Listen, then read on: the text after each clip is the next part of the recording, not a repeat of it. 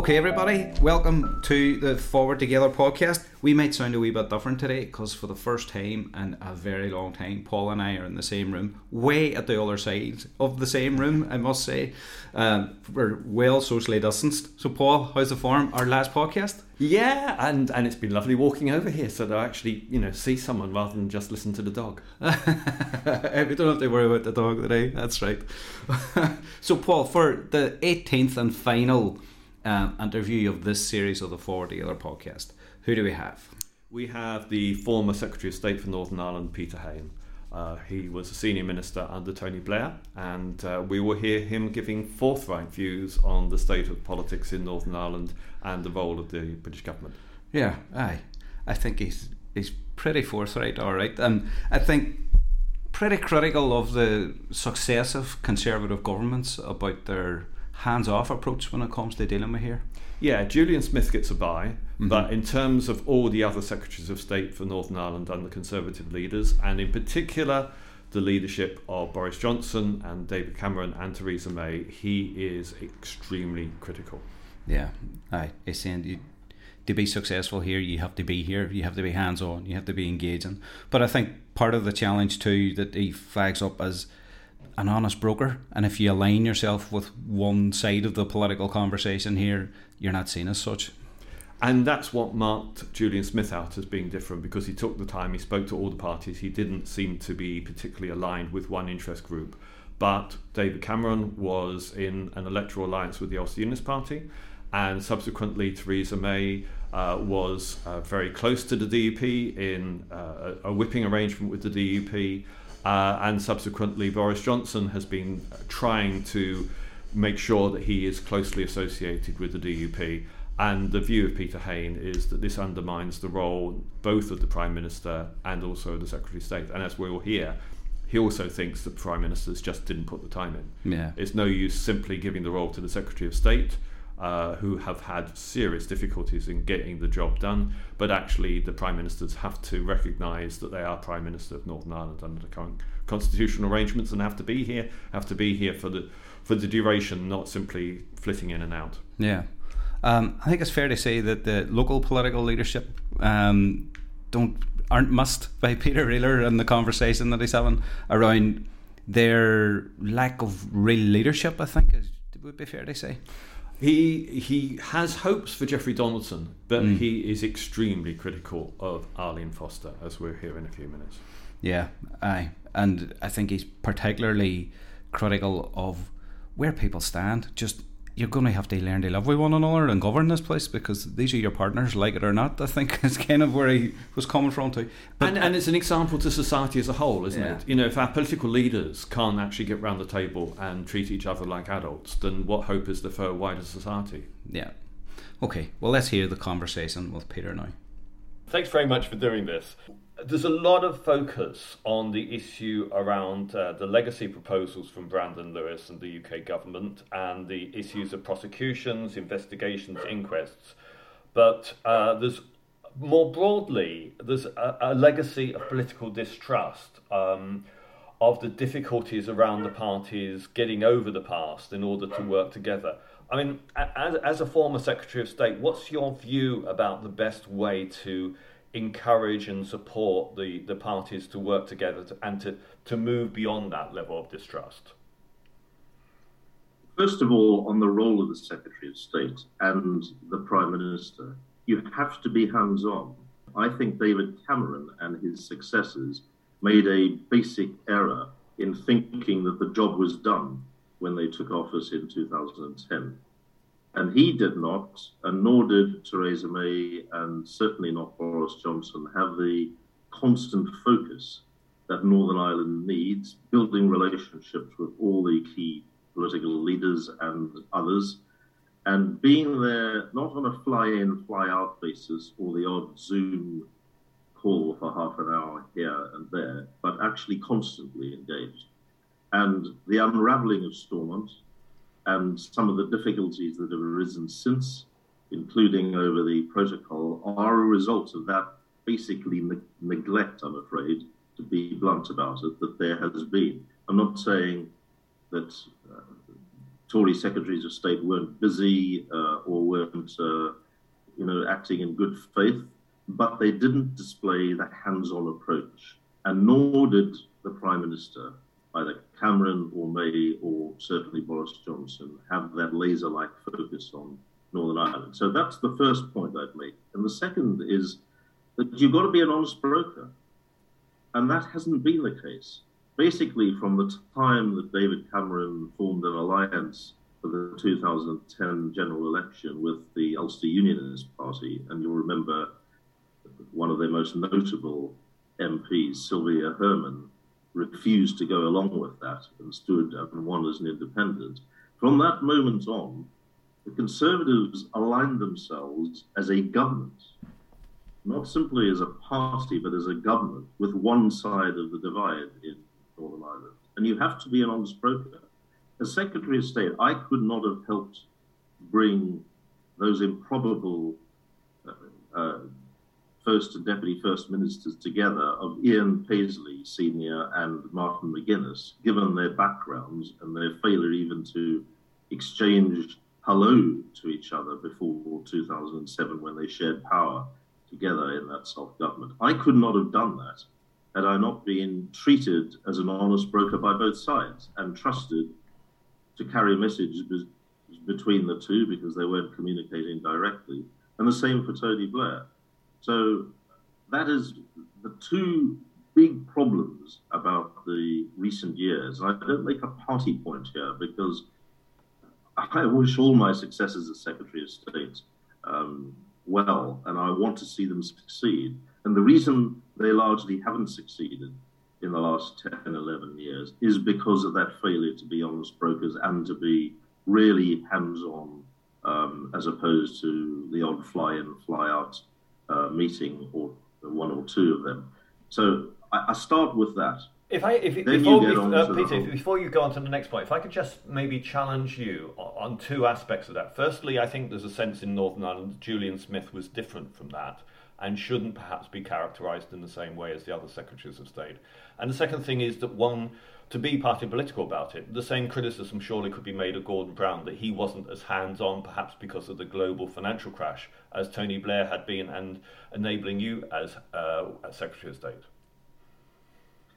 Well, to be fair, Gordon Brown did, with Sean Woodward, get the thorny issue of devolution of policing and justice achieved.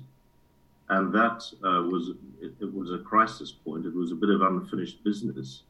You'll remember that when Sinn Féin signed up to support the rule of law and policing and the system of justice that they'd previously been at bitter odds with, it had to be on the basis of being devolved from the British government to Northern Ireland self-government.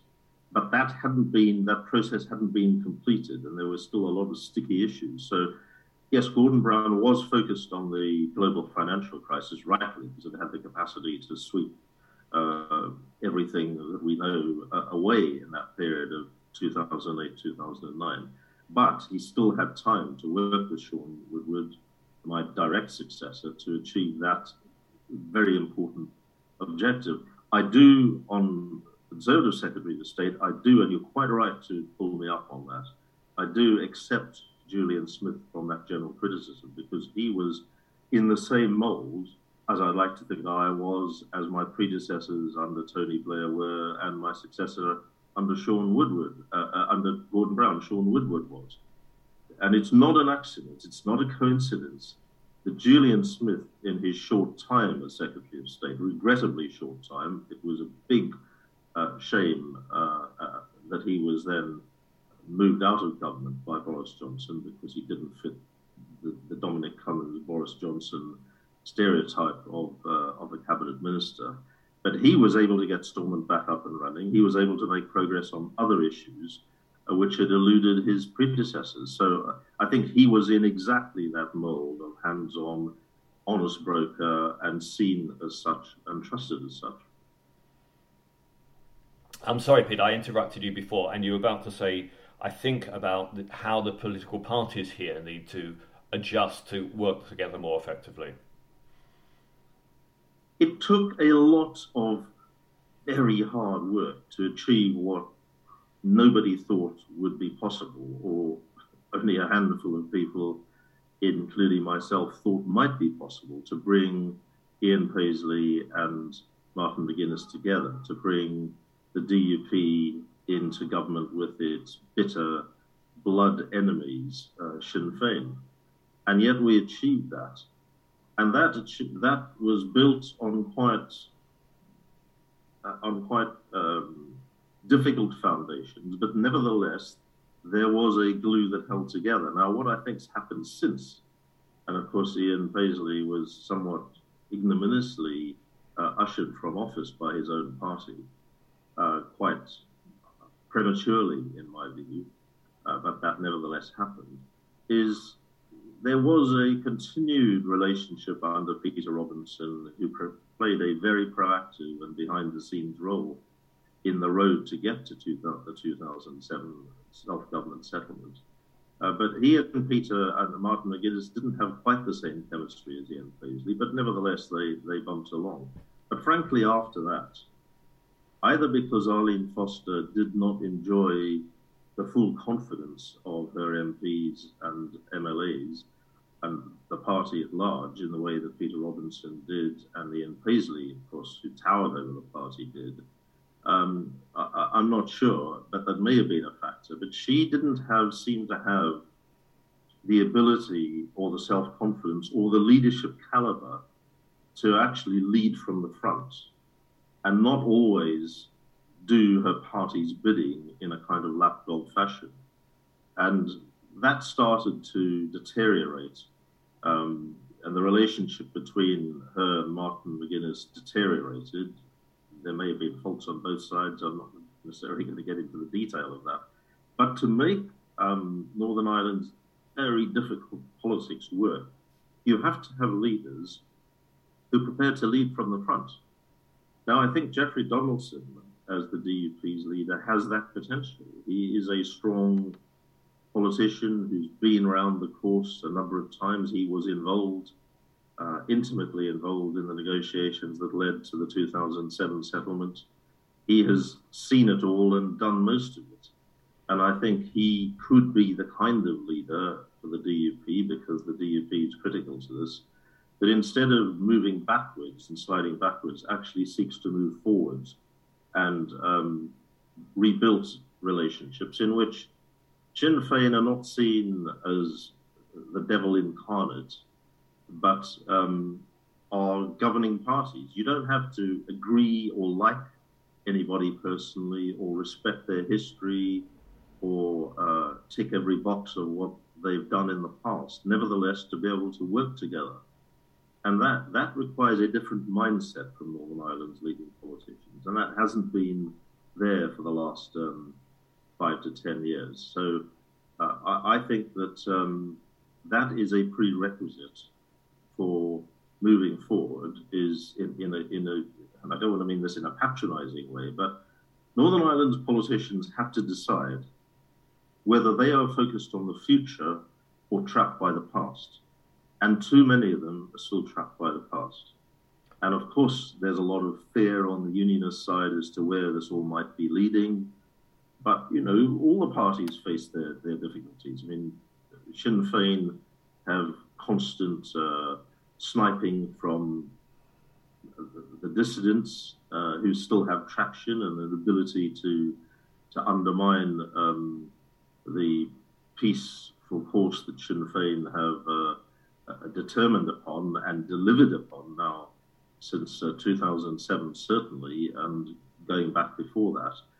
So every party leader has his or her hinterland and membership and grassroots to worry about, and they should do so, otherwise they won't survive as party leaders. But in the end, you've got to decide whether, as a leader, you're practicing leadership or followership. And not enough Northern Ireland's leaders are performing leadership as opposed to followership. And until they decide they are going to do that, then we'll continuously be trapped in this blancmange of Northern Ireland's politics that shifts its shape, but basically doesn't move forward. Over the last 2 weeks, I've interviewed both Michelle O'Neill and Jeffrey Donaldson. And Michelle made the point that the experience of the COVID pandemic showed that government could work and that the parties could work together. Jeffrey, on the other hand, pointed to issues about the fact that it seemed to me that basically the DUP can't get beyond the Troubles, in the sense that he says that while he recognises the current leadership of Sinn Féin were not involved in Troubles events, that by memorialising and also by the activities around the Bobby Storey funeral, it makes it very difficult for unionists to engage fully with people in Sinn Féin. I mean, that seems to undermine or repudiate your suggestion that actually we've got a leadership that can move beyond that past. Well, we have to see. Jeffrey Donaldson's leadership is in its very early stages of weeks, rather than months or certainly years. So let's see. And clearly he has his own constituency to relate to. But what has happened to the DUP is quite instructive. I mean, they've lost support under the previous leadership prior to Jeffrey Donaldson. They've lost support both to their right, to the traditional Ulster Unionists, and to their left, to the Alliance Party. And in the end, if the DUP doesn't see itself as governing for all Unionists, as it seemed to be doing for a while in years gone past, but simply for a narrow, very hard-line version of unionism, well, it can't in the end feed that hard-line beast sufficient meat, because it'll always demand more. And if you are going to be in government at all with other parties, and that obviously means Sinn Féin principally, then you're going to have a bit of give and take and a bit of compromise. And that's what the people of Northern Ireland want. They don't want the old politics to be smothering everything and gridlocking everything. Because Northern Ireland's politics is gridlock. That's the truth. Whether it's dealing with victims or whether it's dealing with legacy issues, but actually also with dealing with the here and now, the issues, the consequences of Brexit in the fallout through the Irish Protocol and the de facto border across the Irish Sea, which is understandably an anathema to unionists, or whether it's the chronic condition of the National Health Service, or the challenges within schools to improve standards, which, aside from the grammar school at the top, are pretty abysmal, frankly. There are bread and butter issues which Northern Ireland's politics neglect and have neglected, at their peril, because ultimately the people will take revenge on them if they're not seen to be delivering on these basic issues of health and education and jobs and housing and so on, and they aren't. And you're right, Peter, that is the acid test of politics today, isn't it? In particular, around the health service reform, we have the longest waiting list, the longest waiting times anywhere in the UK, really very poor quality outcomes for many people. And we've got the Bengoa report suggesting a way forward. And the question is, I suppose to an extent, the extent to which the leaders of the parties can actually exert discipline over their own members to enable the type of reform which involves not necessarily closing hospitals, but at least reshaping them to deliver different services, to centralise the delivery of acute services. How confident can we be that the political leaders can actually lead to enable consensus behind Bengoa and not have localised rejection of that in order to keep open a particular hospital here and there? Well, none of us know, and it is the acid test. In the end, if you need an urgent operation, it doesn't matter what your politics is, what your religion is, what your allegiances are, if any, politically. What matters is you get your health needs seen to efficiently under the National Health Service, and that hasn't been happening. And if the Northern Ireland Assembly and the Northern Ireland Executive fail to rise to that challenge, as they have, they've failed abysmally, they will pay the price. And they'll pay the price rightly, because in the end, what matters to the average citizen in Northern Ireland is not who they vote for or what their history is or where their community came from in decades gone by and the troubles and the rest of it. What matters is whether their children can have a decent school, and in the case of the health service, whether their health needs for themselves, for their parents, for their relatives, and for their kids in their communities are met. And so I think it's a big test.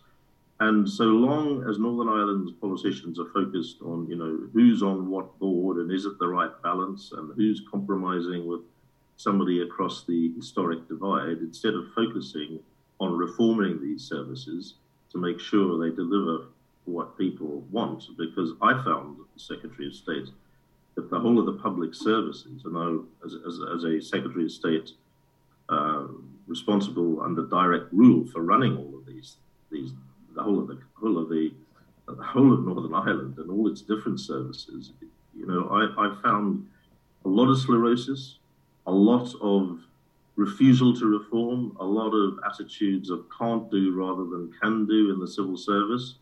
It's a very fine and dedicated civil service, but also a lot of dead wood because it hadn't been led properly at a ministerial level for a generation, if not longer, and because of the state of Northern Ireland's politics or the non-existent state of the politics. And my predecessor as Secretary of State didn't want to interfere in that for the sake of upsetting the party balance and losing focus on the peace process. Well, I did both because I thought they were in a really bad state, the health service included, and I tried to reform that in the period I was there and begun that process. But it required, breaking a few eggs and knocking heads together. And Northern Ireland politicians are reluctant to do that because of their historic sectarian divisions. But those don't matter a damn if you can't get your hip replaced or you can't get a proper treatment under COVID, or you can't get your child's needs met that are crucial to their future well-being. But we have advantages in health service reform in the sense that I've now interviewed 5 party leaders, the 5 parties in government, and every leader is supportive in principle of the Bengoa reforms. The situation is different, though, with reforming schooling, because the first 4 leaders, the Ulster Unionists, the Alliance Party, SDLP and Sinn Féin, all support fundamental reform of the schooling system. But when I spoke to Jeffrey Donaldson last week, he is very committed to retaining the grammar school system, very committed to selection, very committed to shared schooling, not integrated schooling. There isn't a consensus when it comes to educational reform. Yes, I accept that. And the DUP obviously has to make its mind up whether it's going to go with a consensus or stand out on its own. The problem that the DUP faces as a party is you have very good schools at the top. The grammar schools are some of the best in the United Kingdom and world class in some respects. But the rest of the system is failing the majority of school pupils and ultimately the majority of children. Now, that cannot be a legacy which the DUP wants hung around its neck. So that's a question it's going to have to confront. And yes, you're right. It has to confront that question as a party. Now, there are different solutions to that. I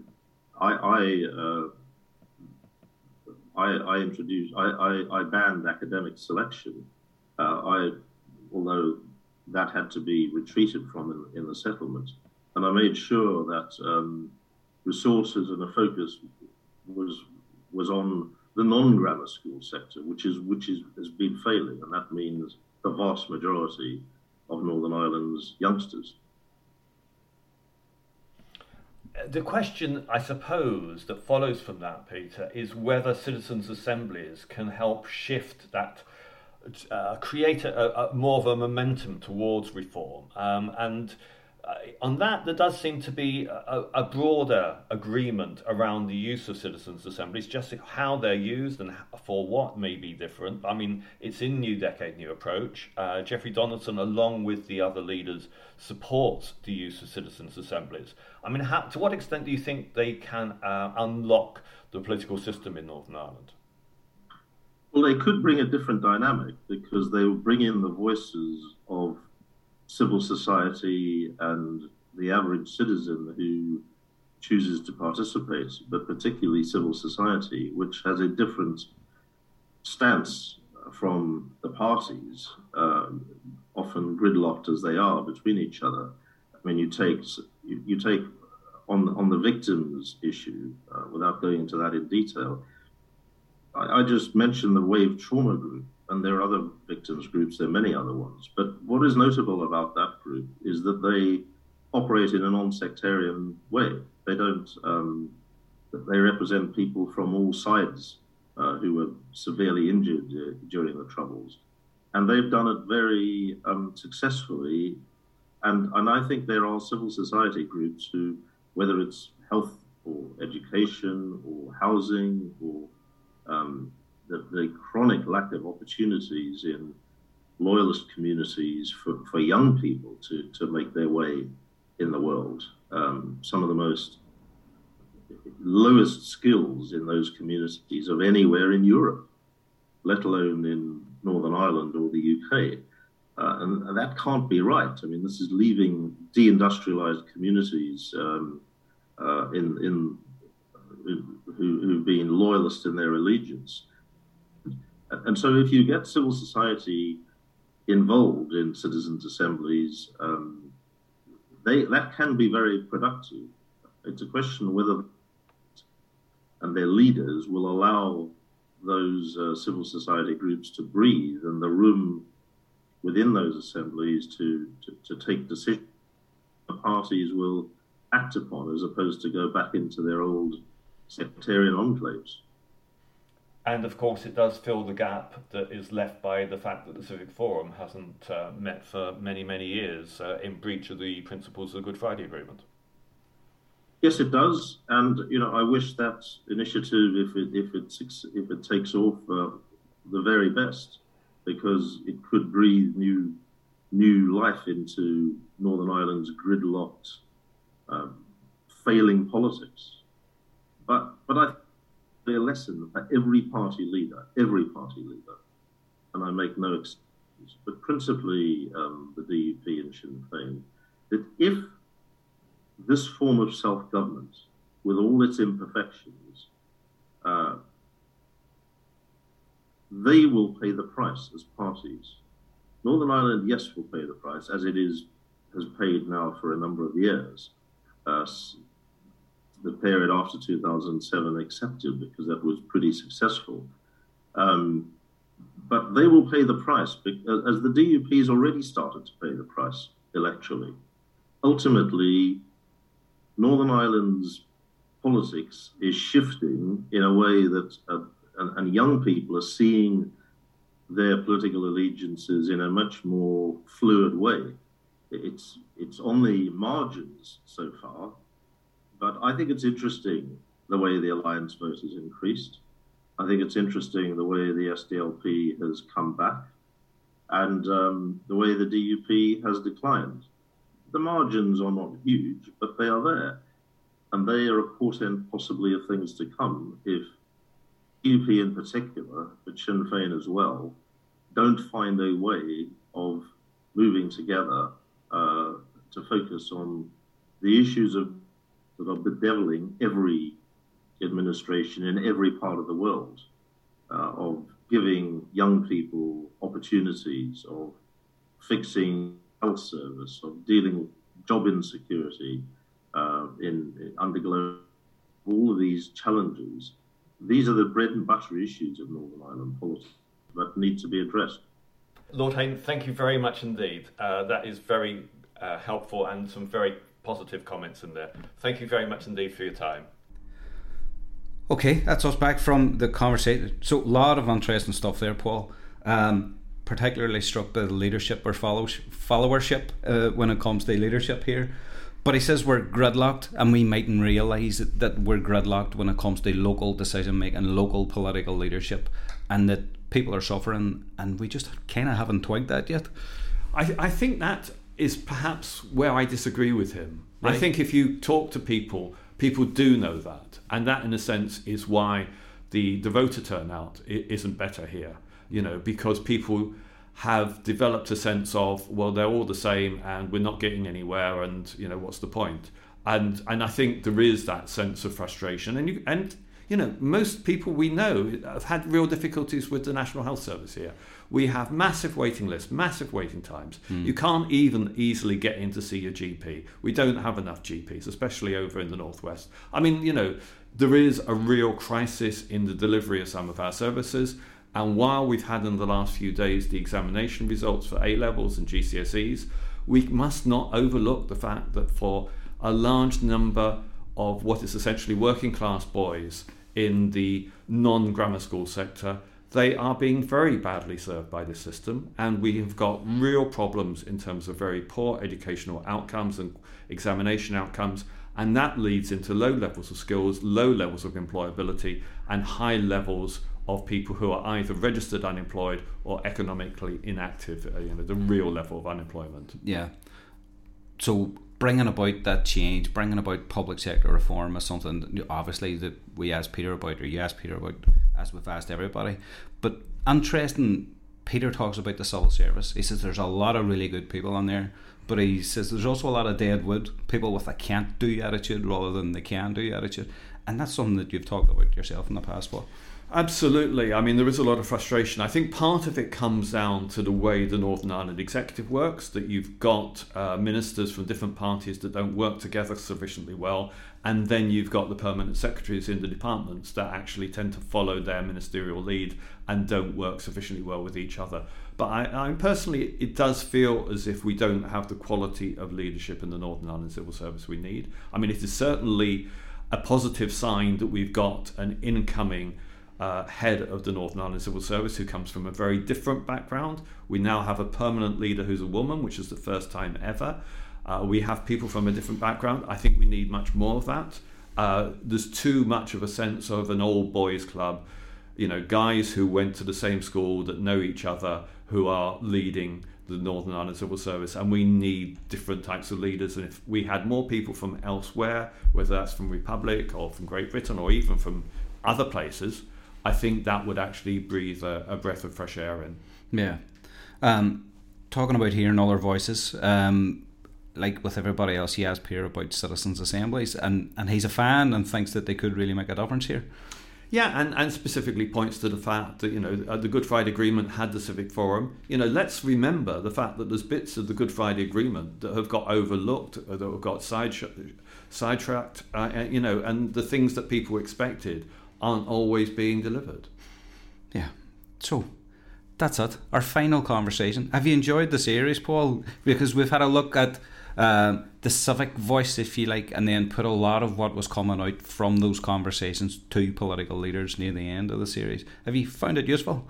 I found it very interesting, and I think we should place on record our thanks to the fact that we got the people we asked for. The only people that declined to be interviewed were Brandon Lewis, the Secretary of State, and Julian Smith, who was Secretary of State before Brandon Lewis. And I spoke with Julian Smith, and I think he would have liked to have done it, but felt that if he had done it, it would have been overtly critical of Brandon Lewis. But we did get a Conservative Party voice at the very beginning, Simon Hall, the chair of the Northern Ireland Select Committee. We got the former Labour Minister.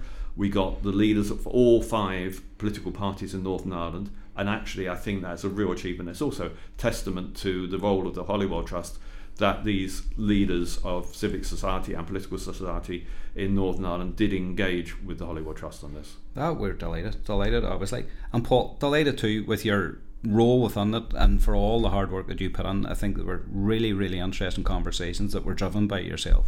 So thanks to you as well. And obviously the thanks from the organisation, from Holywell, must go to all our contributors. Everybody took a significant period of time out. They think about the stuff that we were asking them and really gave us considered considered responses, which we really do appreciate.